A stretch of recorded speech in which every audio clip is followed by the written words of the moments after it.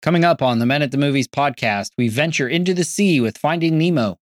We contrast the characters of Marlin and Dory. After experiencing loss and trauma, Marlin lives in fear, trying to control a world that is not safe. Dory, on the other hand, shows how a life of joy, gratitude, and faith can get us where we need to be. And in the end, we see that the kidnapping of Nemo was used to restore Marlin's identity. Just keep swimming, and let's discover God's truth in this movie. The movies and stories we love are gateways to see ourselves and God in new ways. Every great story borrows its power from a larger story, the story that's written on our hearts and woven into the fabric of our very being.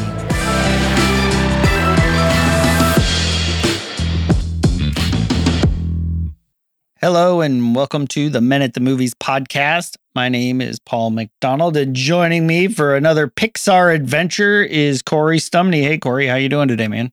I'm doing all right, as always. Thanks for having me on again, Paul. The cool thing about the podcast is, not necessarily the growth of the audience or I mean, we want more audience. We want more people to listen. But for me, the gold and the treasure is really in the relationships and the conversations that I've got to have. You think about, moving up now, getting close to 3 years of doing this. So that's over, 3 years will be 150 conversations that I get to have about growing faith and the practical implications and the deeper meanings of the stories. And I'm like, well, if each conversation sort of moves me 1 degree closer to God, that's pretty awesome. And then, the relationships that we've developed, like you and I wouldn't know each other without the podcast, and some of the video work I get to do. I'm just like, it's kind of crazy, the stuff that has come out of it. Yeah, I've got some stories about how, I've been told, and again, this is obviously just kind of our conversations when we're doing some of the Disney/Pixar stuff, but some of our conversations get in the hands of people who are not Christians, and they have started some cool conversations with people. Non-Christians don't want to hear a sermon, but they may want to hear about a movie. There may be several Christians who don't want to hear a sermon. Depending on the preacher. Right. This is true. But so I just, this is a little extra challenge for our listeners, but I just encourage you, like, after you listen to this today, if there's someone that that loves Finding Nemo and could really use to be encouraged or challenged, send this to them. Ask them what they think about it, and start a conversation. Let this just be a conversation starter for you and for other people in your life. That's a pretty good way to look at it. And I've even had conversations with people who, and I'm like, the podcast, it's not, I mean, obviously it's for, we look towards believers in faith, but I'm like, if I can get an audience that is not typically going to church and somehow reach out to them, like with the Halloween or the Girl Next Door or some of the movies that are a little more on the edgy side, I was like, the Suicide Squad. If we can reach those people who would not otherwise be interested, like you said, in listening to a sermon, but maybe they'll listen to a conversation about the movie Fury, about these other movies that we don't tend to think of as churchy type of movies. And, it's not all G-rated stuff. And as I like to say, that's because our lives aren't. Like, if you actually own up to the truth of your life, it's at best R-rated, and it may be like NC-17-ish or worse. So, if you're honest with your life. So, but we're not going to get into any of that stuff today. Thank goodness. Because we are talking about, before Toy Story 3, this was Pixar's highest grossing G-rated film. Best-selling DVD of all times, I think. Although I think that may be a blessing of the timing, because it came out in 2003. So by 2006, they had over 40 million copies sold. But after 2006, I think we kind of got away from DVDs after that. So that probably led to it, because otherwise I would imagine Toy Story 3 would have taken it over. Yeah. But you could probably just stream it. Won an Academy Award for Best Animated Picture. Was nominated for what was it? The best original score, but lost to the big Goliath of that year, The Lord of the Rings, Return of the King. And that movie won everything, if I remember. But it's got like a 99% on Rotten Tomatoes. Ebert gave it 4 out of 4 stars. So if you haven't seen Finding Nemo, I mean, it's been 20 years, so you probably should have by now. There are very few movies that have 99% on Rotten Tomatoes. So that's pretty impressive. Yeah. So and from a storytelling standpoint, and this is one of the cool things about this movie is the character development, the story, the way that it's told, not just visually, which is, back 20 years ago was just amazing to feel like you're swimming in the ocean. But the way that the story is told, it's so subtle and nuanced that it's telling you things that you wouldn't see unless you were really looking for it. You're like, oh yeah, I really like that character. I like this scene, or, this gets me emotional. You don't know why unless you're looking for it. Yeah. And that's what we do. We look for these things. Yeah. Yep. We're looking for it. And what's fun for maybe the listeners who don't know, we get together maybe for 30 minutes before this podcast, and we share what are the ways that we saw, Jesus, what are the ways that we saw the gospel in this movie. And very rarely do we see the same things. Right. I assumed that the low-hanging fruit of this movie was we were just going to talk about the prodigal son, how the son is lost and he wants away from his father's, he wants freedom from his father, like little Nemo does. And little Nemo goes out and touches the butt or the boat, whatever you want to call it. And he immediately gets put in a glass, small little prison, a tank. And it's kind of what happens to prodigal son. I thought that's the low-hanging fruit. That'd be boring to talk about. You didn't even think about that. No, I was like, oh, that was interesting. I never thought of the prodigal son, but I mean, when you explained it, I'm like, oh yeah, I can see how that would work. But that wasn't what jumped out at me as even the obvious one. Because that for you, you're like, oh, that one's so obvious. I don't want to talk about that one. Right? Yeah, I don't want to talk about the boring one that everyone's thinking about. Yeah, the one that Paul missed. So we're not actually going to talk about how we try to find freedom outside the father, and it leads to a greater prison and separation from the father. Because that was too obvious for the more spiritually minded, like Corey. Yeah, I knew the guy who literally created the Minute the Movies podcast. He'd think that was way too boring. He'd say, "No, we got to find something better than that." No, that's not. Like, oh man, that's interesting. What we do, it's almost kind of dipping into a character contrast is what we want to talk about. And again, as we try to set up a synopsis for if you haven't seen it in a while, the movie opens with what turns out to be a traumatic scene where Marlon's like, oh, we got this place. You can see Marlon is sort of comfortable with who he is. He's the engaging fish we see again at the end of the movie. But they go through a barracuda attack, kills his wife and the majority of his egg children. And as we like to talk about, Pixar takes the approach of what if blank had feelings? So today it's what if fish had feelings? Right. And so then we see the one egg that survives. It's got a crack in it, which leads to, Nemo's lucky fin. Marlon is a super overprotective father. As happens with most people with overprotective parents, Nemo gets to a point of rebellion. It leads to him being taken. We just did a podcast on Taken, so this is like Taken, G-rated Taken, without all the dead bodies. And so the story is really Marlin's pursuit, wanting to. It's in the title, Finding Nemo, rescuing Nemo, coming back home. And along the way, he does all these things. But the other character, the other person outside of this that ends up being a fixture is Dory, because Marlon meets Dory along the way. And what we're going to discuss in a lot more detail today is how Marlon and Dory, sort of the character contrast between them. again, like I said, the writing's so good.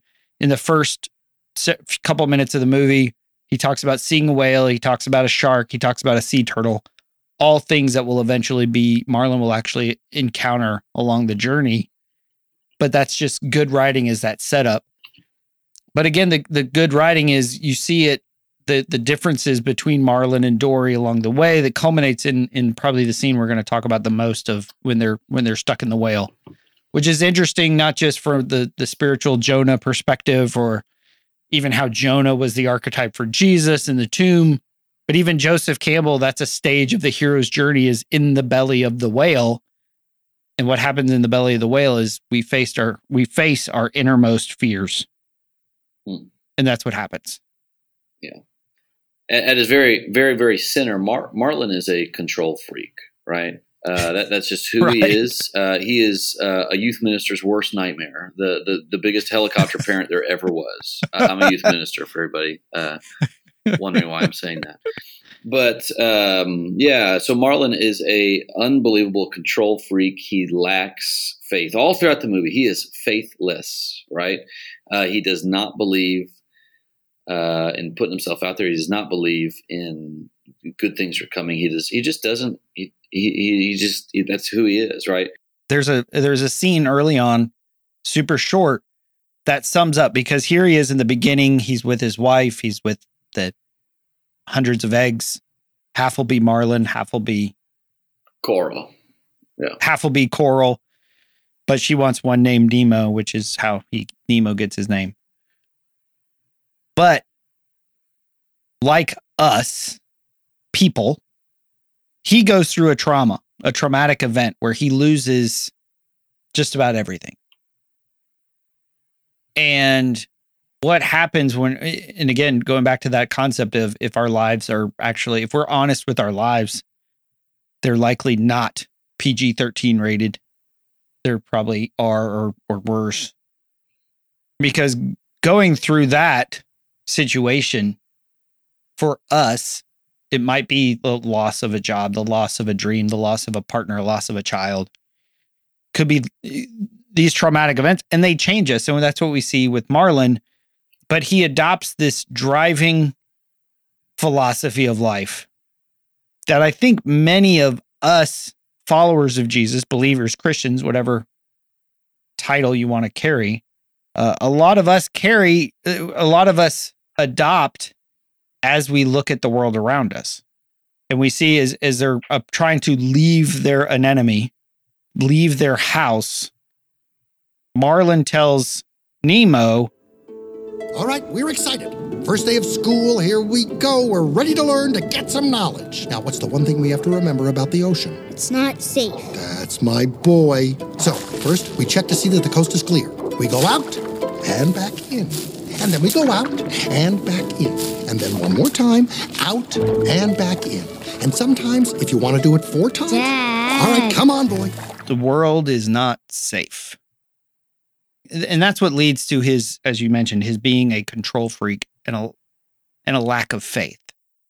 I think those things go hand in hand. People who are a control freak lack faith. And if we lack faith, we will be a control freak because we have the core belief that the world is not safe. Yeah. We believe that the world is not safe. In a way, of course, it's not. I mean, the world is a dangerous place. We get it. Jesus himself says that the ruler of this world is Satan, and for just a temporary time, he does have authority given by God, of course. But like there's not good things in the world, and we do get that. And yet, if spiritually speaking, if we're just going to be like Marlin, we'll have no role in God's kingdom. There's just not a role for people who are going to choose fear over faith, for people who are going to choose to seek control in just weird and bizarre ways. That's just not the life of Jesus's followers. And that looks different for everybody, right? Right. That looks different for everybody. And so we're not going to call anybody out specifically or any lifestyle out specifically or anything like that. Yeah, you're never going to be all you can be if you are trying to make sure everything in your life is controlled and secure. Jesus himself says, if you want to save your life, you're going to have to lose it. And those who lose their life are the ones that are going to save it.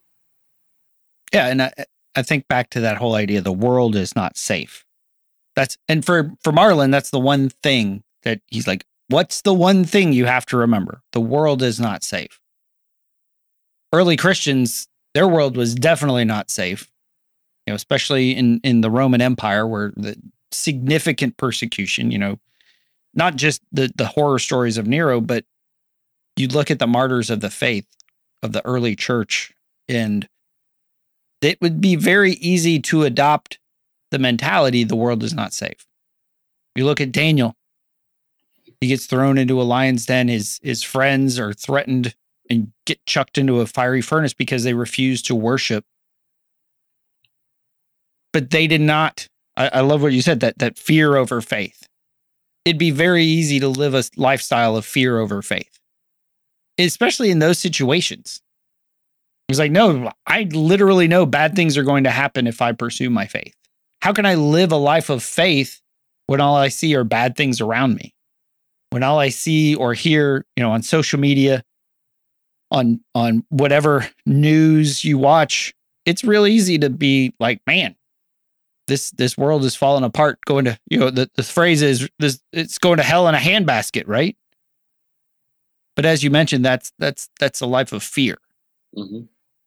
And that's where many Christians come to, whether in that, how does that look? How does that look for people is, well, if I just had enough money, if I just had enough set up in the retirement fund, right? I'm having, I've had conversations with my dad. My dad was an accountant. And so we're talking about, I've got a certain amount I've got a kid in college. I've got some money set aside in an IRA somewhere. Like, I could use the money now. I don't know if I'll be around in 20 years to use it. And he's being the accountant. He knows all the numbers and stuff. And I'm just like, I'm just trying to figure stuff out. I don't want to harp on the financial thing, but I think a lot of it comes down to, if I made enough money, then I would be comfortable. If I had enough set up in retirement, then I'd be safe.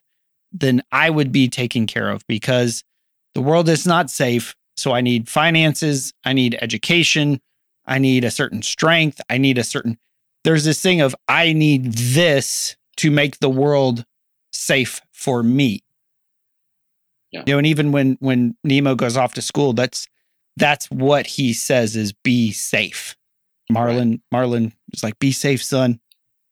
I tell our teenagers at my church all the time, I give them this phrase, what you pray about is what you care about, and what you care about is what you pray about. And so, what that means is, like, if you were to print off a receipt of your prayers, like all the script of your prayers, like, that's where you will find the things that you value the most.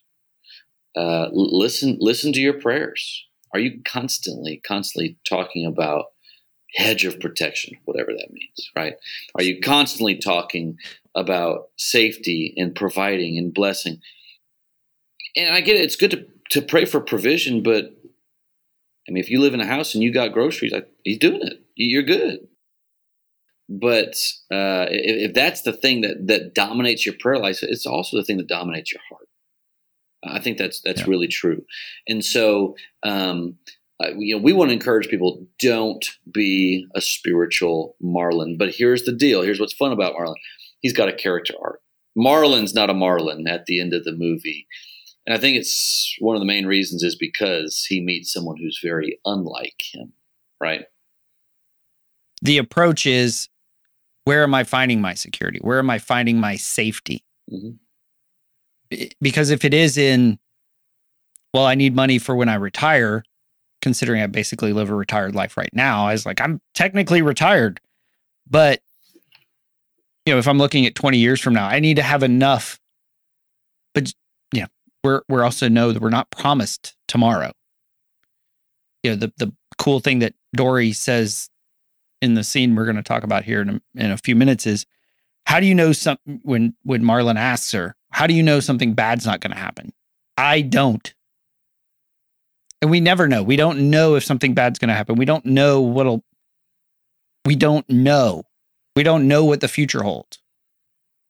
And as you mentioned, so the contrasting person in this, and the question that we found more interesting than the prodigal son concept is Dory the real hero of the story? Yeah. That's a big question. And for everybody who hasn't seen the movie in a while, Dory is obviously the little blue fish who is just maybe one of the funniest characters Disney's ever done. I watched the movie last night again, and I laughed out loud by myself. I just kind of forget just how, everything she says is very, very funny. And yet, don't mistake her for just the little sidekick humor person. Right. She's not the bumbling sidekick like some Robin. movies have. I think there's a lot to love about Dory. There's a lot to love about Dory. And so, we ask the question, is Dory the real spiritual hero in all of this? Because unlike Marlin, she is filled with childlike faith. Unlike Marlin, she's not afraid of anything. She literally gets invited to a, I don't know what you'd call it, Carnivores Anonymous meeting with 3 giant sharks. And she goes up and gives a testimony. Like she is not afraid of the Australian current with Crush. She's not afraid of, she thinks the little anglerfish is light. She assumes it's her conscience. She's just not afraid. Yeah. And of course that puts her maybe sometimes in a little bit of a dangerous situation. But there's a childlike faith about her. She's joyfully grateful. And a question I'd like to ask, and she's like this, of course, because she has a very specific thing about her. For whatever reason, she can't remember things, right? That's like one of the funniest parts about she doesn't remember Nemo's name throughout the entire movie. Harpo. I don't remember all. Elmo. She calls him so many things. She can't remember who she's met. She has short-term memory loss is what she says, right? And that's one of the things that makes her very funny. Can you see a part of Dory's amnesia is maybe being a humorous and yet maybe somewhat of a profound picture of an aspect of God's character? The God who says, listen, I promise you, Israel. He says this in Jeremiah chapter 34, I promise you chapter 31, there is a day that's coming where I will literally remember your sins no more. Not even just like, I'll forgive them. God's like, I like, there's this weird skill he has. I won't remember that you did this. Our call to be Jesus followers, I think, would be so much easier if God would bless us with a little bit of spiritual amnesia. And there's a part of spiritual amnesia where you could also teach the lesson this way, like, hey, God says all throughout the Old Testament, remember the things that I did for you back in the wilderness when I carried you like a son carries, or like a father carries a son, and the Israelites don't remember that, right? There's a part of remembering where you do need to remember all the great things that God's done for you. That's not what I'm saying. I'm saying, as a Christian in 2023, would it be easy? Would it be easier to live a life of love and peace and joy if we could forget things easier? Forget what was said about us back in that small group. Forget the thing that was done for you. Forget how that person hurt you. Forget how you used to be afraid. Forget how you used to be, but just kind of like Dory, like, I see what's in front of me. I know what I ought to do. I'm not afraid. I'm just going for it. I think the kingdom of God would just explode in my life personally. If I could be a little bit more spiritually forgetful, even though Dory's like this funny little character who is bizarre and different, I kind of see some character aspects that I would love to have in my life. Right, because she does live a life of freedom much more than Marlin does. And you can say, you might argue with us and say, well, the world is dangerous. The world is bad. The world is going to hell in a handbasket, whatever phrase you want to say. It's like, no, I need to do this to find security. But that mindset goes against just about everything Jesus said, right? He's like, why are you anxious? Why do you worry about what you're going to eat, what you're going to wear? If you trusted your Father, if you had faith, then you wouldn't worry about this stuff. Like, put first the kingdom. And I think one of the coolest lines, that one of the best scenes in the movie, is when, after they see Nemo, but he's acting like he's dead. He's gone belly up. And so Marlin just wants to go home to his anemone. And Dory says, I remember things better with you. I look at you and I'm home. Like, home isn't a place, it's in a relationship. There is the whole, like, for us, if we could let go of our sin, basically who we were, the ways that we screw up, the regrets that we have, the shame, I think it's more often that our own mental stuff, our baggage, is what keeps us from God. Not like God's there waiting, and we're the ones who withdraw from him because we don't think we're worthy. We don't think we're worth it. We don't think he's safe. We don't think he's trustworthy. We don't think we can trust him. You can't, I've had this bad thing happen to me in the past. And it might be yesterday.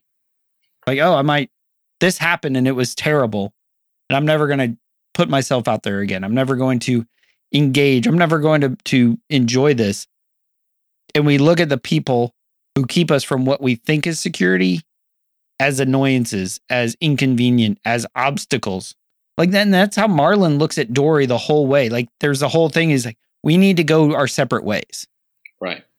When he is completely missing the fact that he would not have found the mask. He could not read the mask. He would not have a direction. He would not have gotten directions to the EAC. Like, all the things that happened because of Dory in spite of Marlin, because Marlin is such a sort of a pill. Nobody really likes Marlin. Everybody loves Dory. Right. So much so to where this kind of this has nothing to do with Finding Nemo. Me and my wife actually, before we had kids, we got in a little bit to a small version of the hobby of reef keeping, where you buy like the fancy fish tank, and then you put in the salt water and the corals, Mm-hmm. and you have to buy those unbelievably expensive lights. We got rid of it because we're like, hey, if it comes down to like kids got to go to the ER or we need to change the water, we just said we didn't want to be put in that situation. And so we got rid of it because it was difficult financially, but it was a super fun hobby. But one of the things I'll never forget in me getting involved in that little world was people saying 20 years ago when Finding Nemo came out, there was a big problem with people going to reefs and plucking blue tangs out of reefs. Oh, wow. Because that's what Dory is. And you can breed them in captivity, but there was such a demand for them that they were kind of hurting wildlife populations because everybody wanted Dory. They did not have the same issue with clownfish. And I just think that that was something very, very telling. All of these people and all of their kids, they like Dory. They like Nemo too, but nobody likes Marlin. And no offense to all the Marlins out there, all the spiritual Marlins. Right, you see a clownfish, it's a Nemo, it's not a Marlin. Yeah, who names their kid Marlin? It'd be even weirder if it was coral. But yeah, no one names their clownfish Marlin. There's something interesting to that. Like, here you have a clownfish named after a sport fish. And Nigel's going to talk about this in one of the clips here. But like, if you Google the image of a marlin, this is what you see in the fishing shows, the epic, the one with the long nose and the sail on the back and jumping out of the water. This is a fierce fish. a fighter.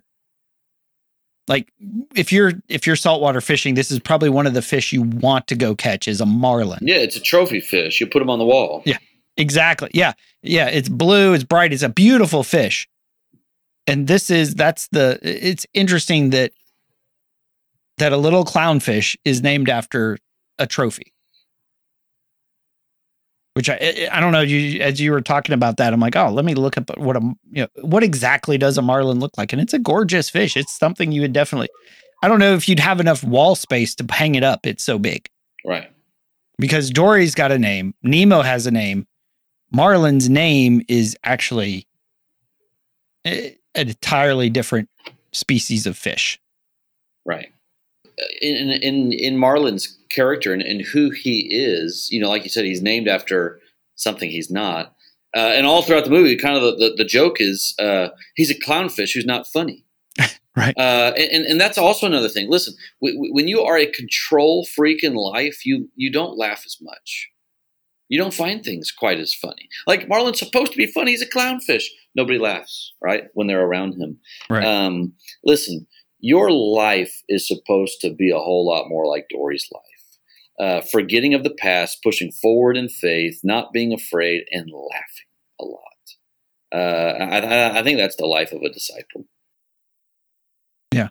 And so I do want to play now the clip when they're in the whale because, Dory speaks whale, of course. She can read, she can speak whale, even though Marlin, I don't know, thinks that she can actually do these things. Which is one of the most probably movie quotes I use with my kids is you think you can do these things, Nemo, but you can't. Yeah, that's funny. And so again, going back to that idea of in the belly of the whale, which is the moment in the hero's journey where you face your innermost fears. And as we were talking before and even watching it, like the most interesting scene is you've got these two fish, Marlin and Dory, in the exact same situation, but two markedly different approaches. Mm-hmm. Marlin is bashing his head up against the filter, the baleen of the whale, trying to escape because he's got this need. He's driven. He has to get out because he's afraid of letting his son down. I have to get out to tell him out because I know how old sea turtles are. And Dory's just going along back and forth, enjoying the waves. The context is the same, but the reactions and the approach are very different.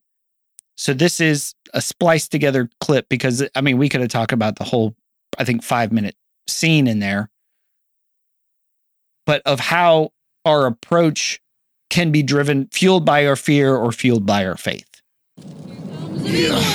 Oh, come on, you gotta try this! Will you just stop it? Why? What's wrong? We're in a whale, don't you get it? A whale? A whale, because you had to ask for help, and now we're stuck here. Wow, a whale? You know I speak whale. No, you're insane, you can't speak whale. I have to get out. I have to find my son. I have to tell him how old sea turtles are. Oh.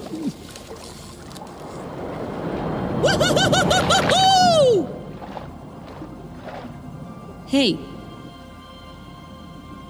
You okay?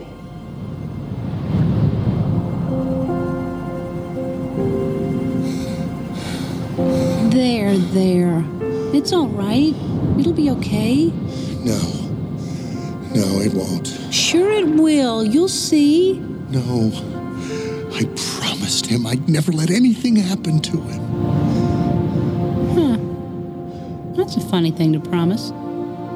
What? Well, you can't never let anything happen to him. Then nothing would ever happen to him. Not much fun for little Harpo. He either said we should go to the back of the throat, or he wants a root beer float. Of course he wants us to go there! That's eating us! How do I taste, Moby? Huh? Do I taste good? You tell him I'm not interested in being lunch. Okay, Stop talking to him!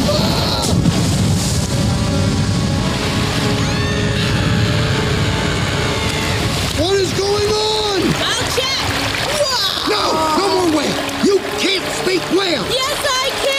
No, you can't! You you could do these things, but you can't, Nemo!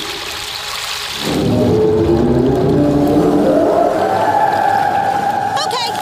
Dory!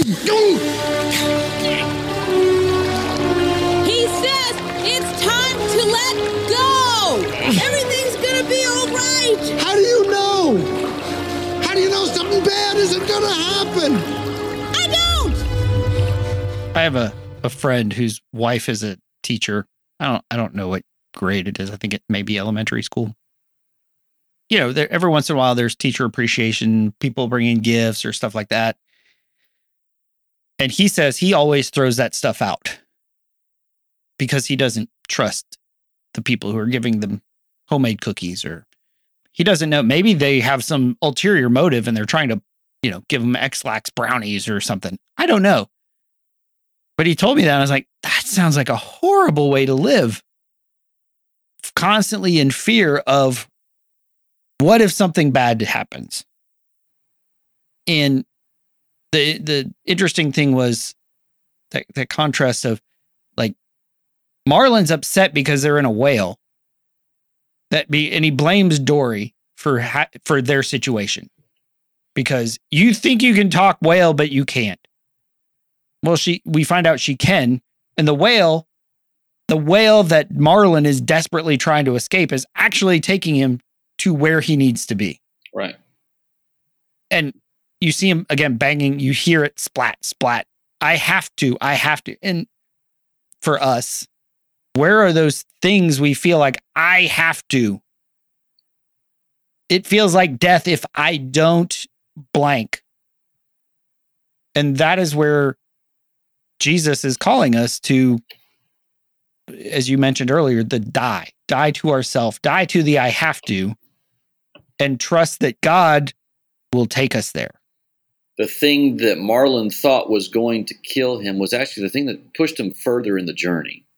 And I'm not trying to give you like a little, you know, some little Chinese fortune cookie saying, you know, about, the things that don't kill you make you stronger. That's also a Kanye West lyric. I'm not. But at the same time, the Bible also does very specifically say that God works for the good for everybody who loves Him, and He is. I tell our teenagers this all the time. God does not make every opportunity. I don't believe that. I don't think God sends. I don't think every hurricane is sent from God. Like, I don't think God makes every opportunity, but He sure does take every opportunity to form us into the image of Jesus. And so He's an opportunist, and kind of like this whale. Is it a good thing that He's in the belly of the whale? Just depends on what your perspective is. No, it's not a good thing to be in the belly of a whale if you're a fish, right? Right. But if you can see the bigger picture, which of course they can't, so you can't really blame them. But if you can see the bigger picture, it's actually something that's being used to their advantage. Is it scary? Yes. Is it terrifying? Of course. Is it even horrible? Sure. And I don't even know if I caught this last night as I was watching this. I mean, all movie long, he's getting onto Dory for not being realistic, for not being logical, for not thinking things through, just constantly getting onto her. And, you know, right here he says, you know, he's yelling her, you can't do that. And he says, you just can't do that, Nemo. That's an awesome line, because it's the ultimate icing on the cake, that it's not just his relationship with his son where he's a control freak. This is his life, right? This is who he is. This is a Freudian slip of all slips. And he doesn't even mean to do it, but like, this is his whole life.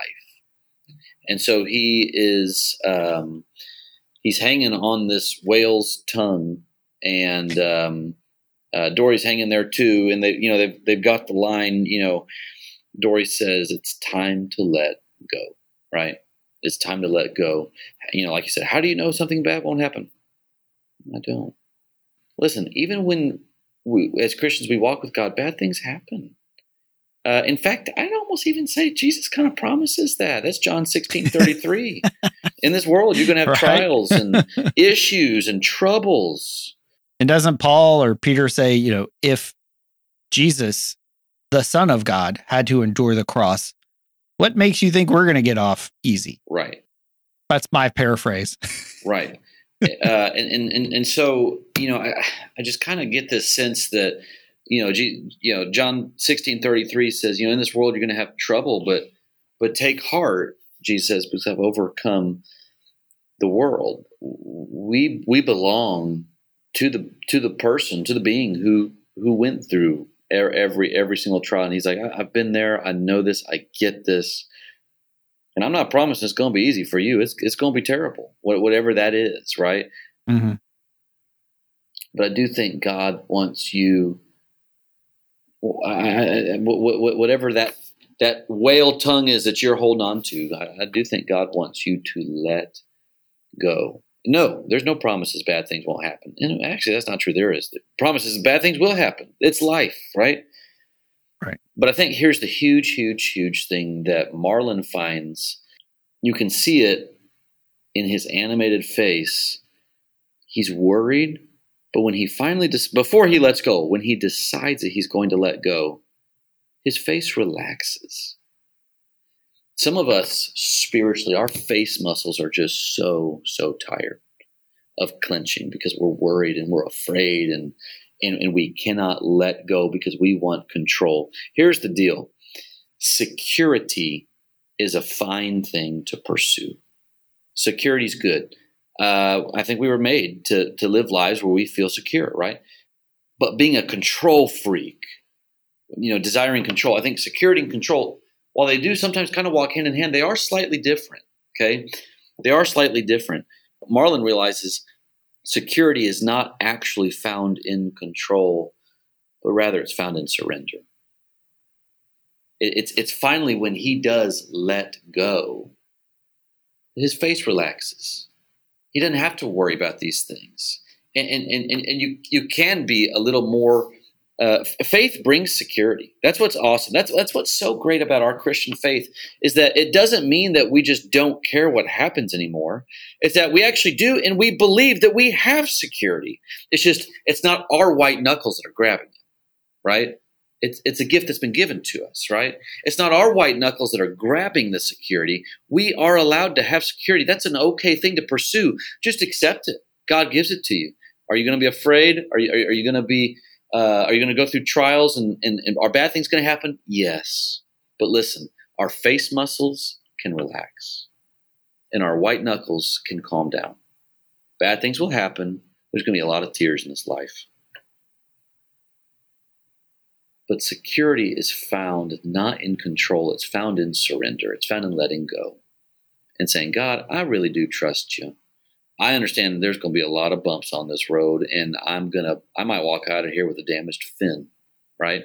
But I really do trust you. And because of that, I'm going to do what you say. And I'm not interested in grabbing control, like you said, in the where you can maybe kind of find it in the things of this world, as in a status or a job or a relationship or a lot of times money. I'm just going to find my security in knowing that at the end of this movie, my name is written in the book of life. And I'm going to be fine. That's my sermon.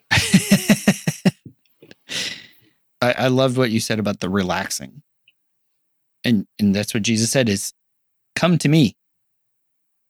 He's like, are you worn out of trying it your way of trying? Like I've experienced, I've been a Christian who's been like, I just don't want to sin. And so I'm like alert and fearful and afraid of doing anything. It's like, just come to me. My burden, my yoke is easy and my burden is light. And that's not typically we know that phrase, everybody knows that phrase, but we don't actually experience the lightness and the easiness of faith. I love what you said. We think we have to hold on. And what we need to do is just relax into our Father's embrace and realize that He's holding us. It doesn't, He's not saying evil won't happen. That's what Joseph said. What you intended for evil, God used for good. As you said earlier, God's an opportunist. He takes what is meant for evil. He didn't say it was good. He said it was evil. Basically, in this movie, the kidnapping of Nemo is used to restore Marlin's identity. The kidnapping wasn't good. It was evil. As you were saying, all these people were going out to the reef and clearing the seas of blue tangs. That's evil. But God's going to use it for good. But do you trust the one who rules the universe, the one who is actually in charge? Knowing that no matter what happens, no matter what the diagnosis is, what the meeting result is, I'm not the one in control. God is. And will I trust him? I saw a Facebook reel the other day, and it was this guy, and he was at the movies, and he had this popcorn bucket, and you could just see him kind of head on, and he's just like, tears are coming down, and he's got wide eyes. And the caption, it was very simple. The caption just said, point of view when you get to heaven and God shows you all of the horrible things you went through and how he used them for your good. It is so exciting to think, man, I can't wait to watch the highlights of this, life, and to see him from a different perspective. Mm. We all are like, it's a Pixar movie. You're going to be fine, Marlin. You're the main character. You're not going to die. Maybe that's how God feels, right? I've written the end of the story. You're going to be fine. Jesus already died and rose. He's done it. You are going to be okay. But it's one thing to say that. It's another thing to have faith when you're hanging on to the way of God. Right. It's just another thing. And so for people out there who are really going through some things, my family's currently really going through some things. We really, really are. It is absolutely belly of the whale kind of a situation for some of the members of my extended family, and they're going to be listening to this, I'm sure. And they know what I'm talking about. In the midst of all of it, it's really hard. I said, do this to our teenagers all the time. If you're listening on the podcast, I'm pointing to my head and then I'm going to point to my heart. Okay. We know God's truth here, but so often it is very difficult to know that in your heart. There's an intellectual knowledge and then there's a faith knowledge, and they don't always line up. Spiritual immaturity is where that intellectual knowledge gets spiritually choked in your neck somehow. It cannot descend down to the core of who you are, descend into your heart to where the intellectual knowledge, and I'm from Church of Christ. You might not even know what that means. Church of Christ people love intellect and knowledge. All we do is Bible study. Okay. We will out Bible study anybody out there. Okay. Didn't say we're going to out love people, but we will out Bible study anybody. And at the end of the day, I desperately want for our teenagers in my church, I want this stuff in their head. I want it to drop to their heart, right? Because when you are on the whale tongue, it is like knowing in your head all of the stuff does not help you if it has never dropped. It just doesn't. It will never help you. Education plus inspiration is what leads to transformation. And so often we get one of the two, right? Either you get an incredible motivational speech on, how to, you should go do this. Well, it's like, okay, I feel pumped up now, but I have no idea what to do. Right. I have no idea how to actually follow Jesus. But then there's the other side. It's like you sit in a great Bible class and you learn so much and now you have all this knowledge, but you're fine to just go home now, right? You got to have both if you actually really want to be transformed. And the transformation, the evidence of the transformation, as we bring this full circle, the evidence of that you have education plus inspiration, or you could even say information plus inspiration, and it leads to transformation. The evidence that you actually have transformation is when you are on the whale tongue and you choose the greater thing, which is to have trust in God. And you choose to let go and not be white-knuckled and to let your spiritual face relax. And I think the way that we do that is from a scene that you wanted to dive into a little bit. When Nemo's in the tank, he's hopeless because their plan to get out didn't work because Nemo's trying to get back to his dad. He's trying to get back home, and they're all bummed. He's moping in his little hideaway in the aquarium. And Nigel the pelican shows up because he's heard about Marlin. He's heard about he's on his way. And so he wants to go tell Nemo. And when we remember who our father is, when we see our father for who he really is, then that is what will inspire us to action. And we see, after this clip, Nemo goes and does something he wasn't able to do before. As you were just saying, he's been transformed. He's full of hope. He's full of faith. As Nigel is talking, the focus turns from Nigel to Nemo, and even Nigel's voice sort of fades a little bit as the details of what Nigel is saying matter less than what he is actually communicating about the father's heart for Nemo. Hey, psst. Oh, Nigel, you just missed an extraction. Oh, has he loosened the periodontal ligament with the elevator yet? What am I talking about? Nemo, where's Nemo? I've got to speak with him. What? What is it? Your dad's been fighting the entire ocean looking for you. My father? Really? Really? Oh, yeah. He's traveled hundreds of miles. He's been battling sharks and jellyfish, all sorts of... That can't be him. Are you sure? What was his name? Some sort of sport fish or something. Tuna? Trout? Marlin? That's it. Marlin, the little clownfish from the reef. It's my dad! He took on a shark! I heard he took on 3. Three sharks? That's gotta be 4,800 teeth. You see, kid, after you were taken by Diver Dan over there, your dad followed the boat you were on like a maniac. Really? He's swimming and he's giving it all he's got, and then 3 gigantic sharks capture him and he blows them up and then dives thousands of feet where he gets chased by a monster with huge teeth. He ties the steamer to a rock. What does he get for a reward? He gets to battle an entire jellyfish forest. But now he's riding with a bunch of sea turtles on the East Australian current, and the word is he's headed this way right now to Sydney. Wow. Oh, what a good daddy. He was looking for you after all, Sharkbait. Last night I was watching this, and that's probably the thing that stuck out to me the most, even more than the whale scene, which is of course kind of just a really great part to talk about. The thing that stuck out to me was, like you said, as Nigel's describing the details of what the father did, the lengths that the father went through to save his son, it's almost like the details at some point get lost. As his voice kind of fades out, they get lost in the wonder. And if you watch the clip cinematographically, is that a word?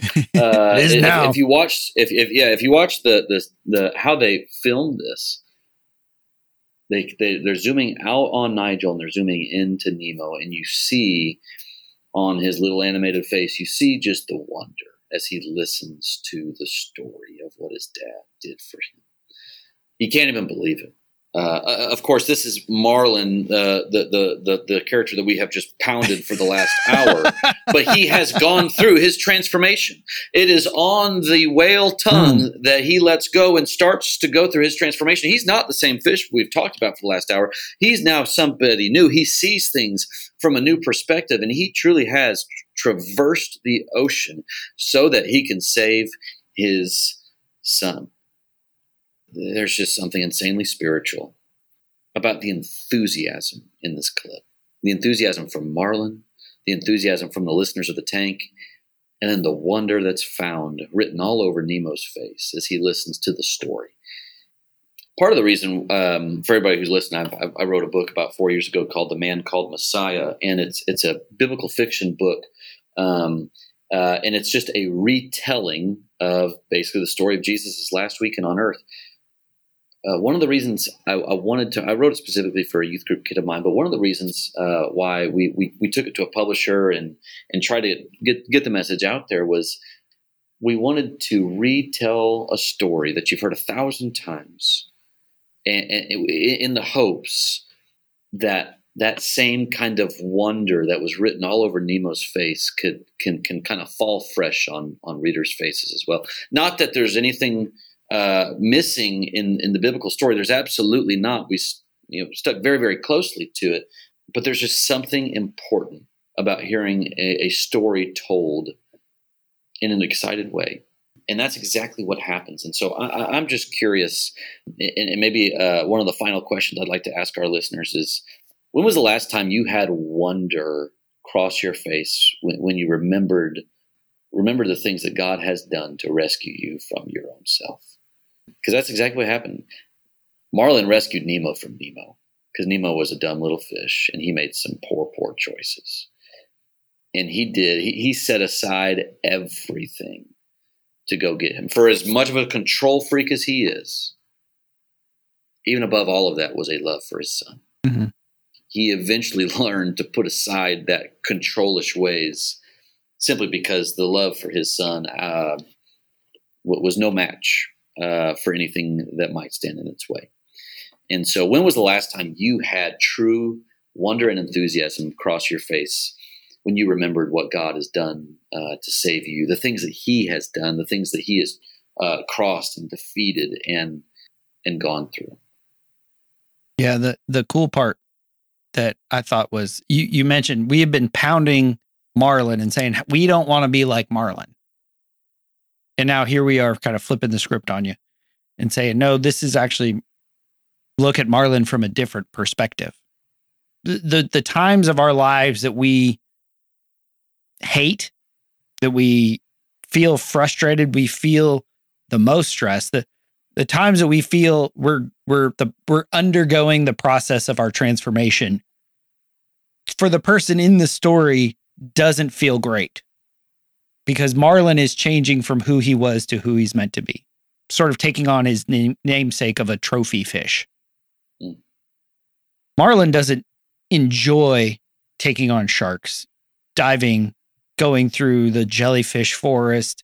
I think he might have enjoyed the sea turtle ride, but he does not enjoy being in the whale. He does not enjoy any of it. Just like us. We don't enjoy going through our process of transformation, of initiation, of maturation. But what we see is transformation inspires others. His efforts, his work inspires Nemo. Because you can even say, well, Marlin doesn't rescue Nemo. Literally. Figuratively, though, he does, because at that moment, Nemo's in his belly of the whale where he feels hopeless. He feels like he's just destined to death with Darla. But then he puts in the efforts. He's got to get to his dad. Like you mentioned, it awakened the wonder in him. Like, oh, my dad does love me. And in many ways, what does he say when he first sees Marlin is, I don't hate you, Dad, because those are the last words that he had said to his dad at the drop-off before he touched the butt. But he doesn't let that come between them. He doesn't let his regret, his shame. He's like, I got to get to my dad, and he's going to do everything he can to get there. Right. And then, the big scene where they meet and they just keep swimming and all that, and it's all happily ever after, right? But Marlin is changed. We always look at these stories of who's the one who underwent the most change, and obviously it's Marlin. It might be called Finding Nemo, but really the story is about Marlin. But it takes, like you said, the love of his son and the intervention of somebody that he saw as a burden, an obstacle, an annoyance, an interruption. Someone who's keeping him from his true mission is actually the one who's participating, who is the catalyst in the transformation of who Marlin is becoming. Right. So, like you said, where can we awaken our wonder? Where do we need to let go? What are those things that we are super frustrated, just want to escape, just want to get out, that are actually working towards our transformation process? And how is that actually how is that process inspiring those around us? Yeah. All good questions. Tough questions, yeah. For sure. Yeah. He says it's easy, but it's not easy. It's simple, but not always easy. So Corey, thank you for helping us find Nemo today. Finding Nemo, Finding Marlin. Finding Dory is an entirely different movie. Right, it is. So this has been Paul McDonald and Corey Stumne talking about Finding Nemo. We hope you enjoyed it, and we hope you join us next time here on the Men at the Movies podcast. When life gets you down, you know what you got to do? I don't want to know what you got to do. Just keep swimming, just keep swimming, just keep swimming, swimming, swimming. What do? We swim, swim. Dory, no singing.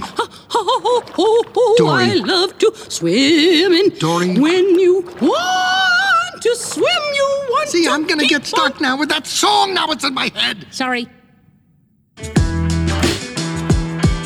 Something inside has been awakened. I can no longer be who I was before. But if I am no longer who I was, who am I to be?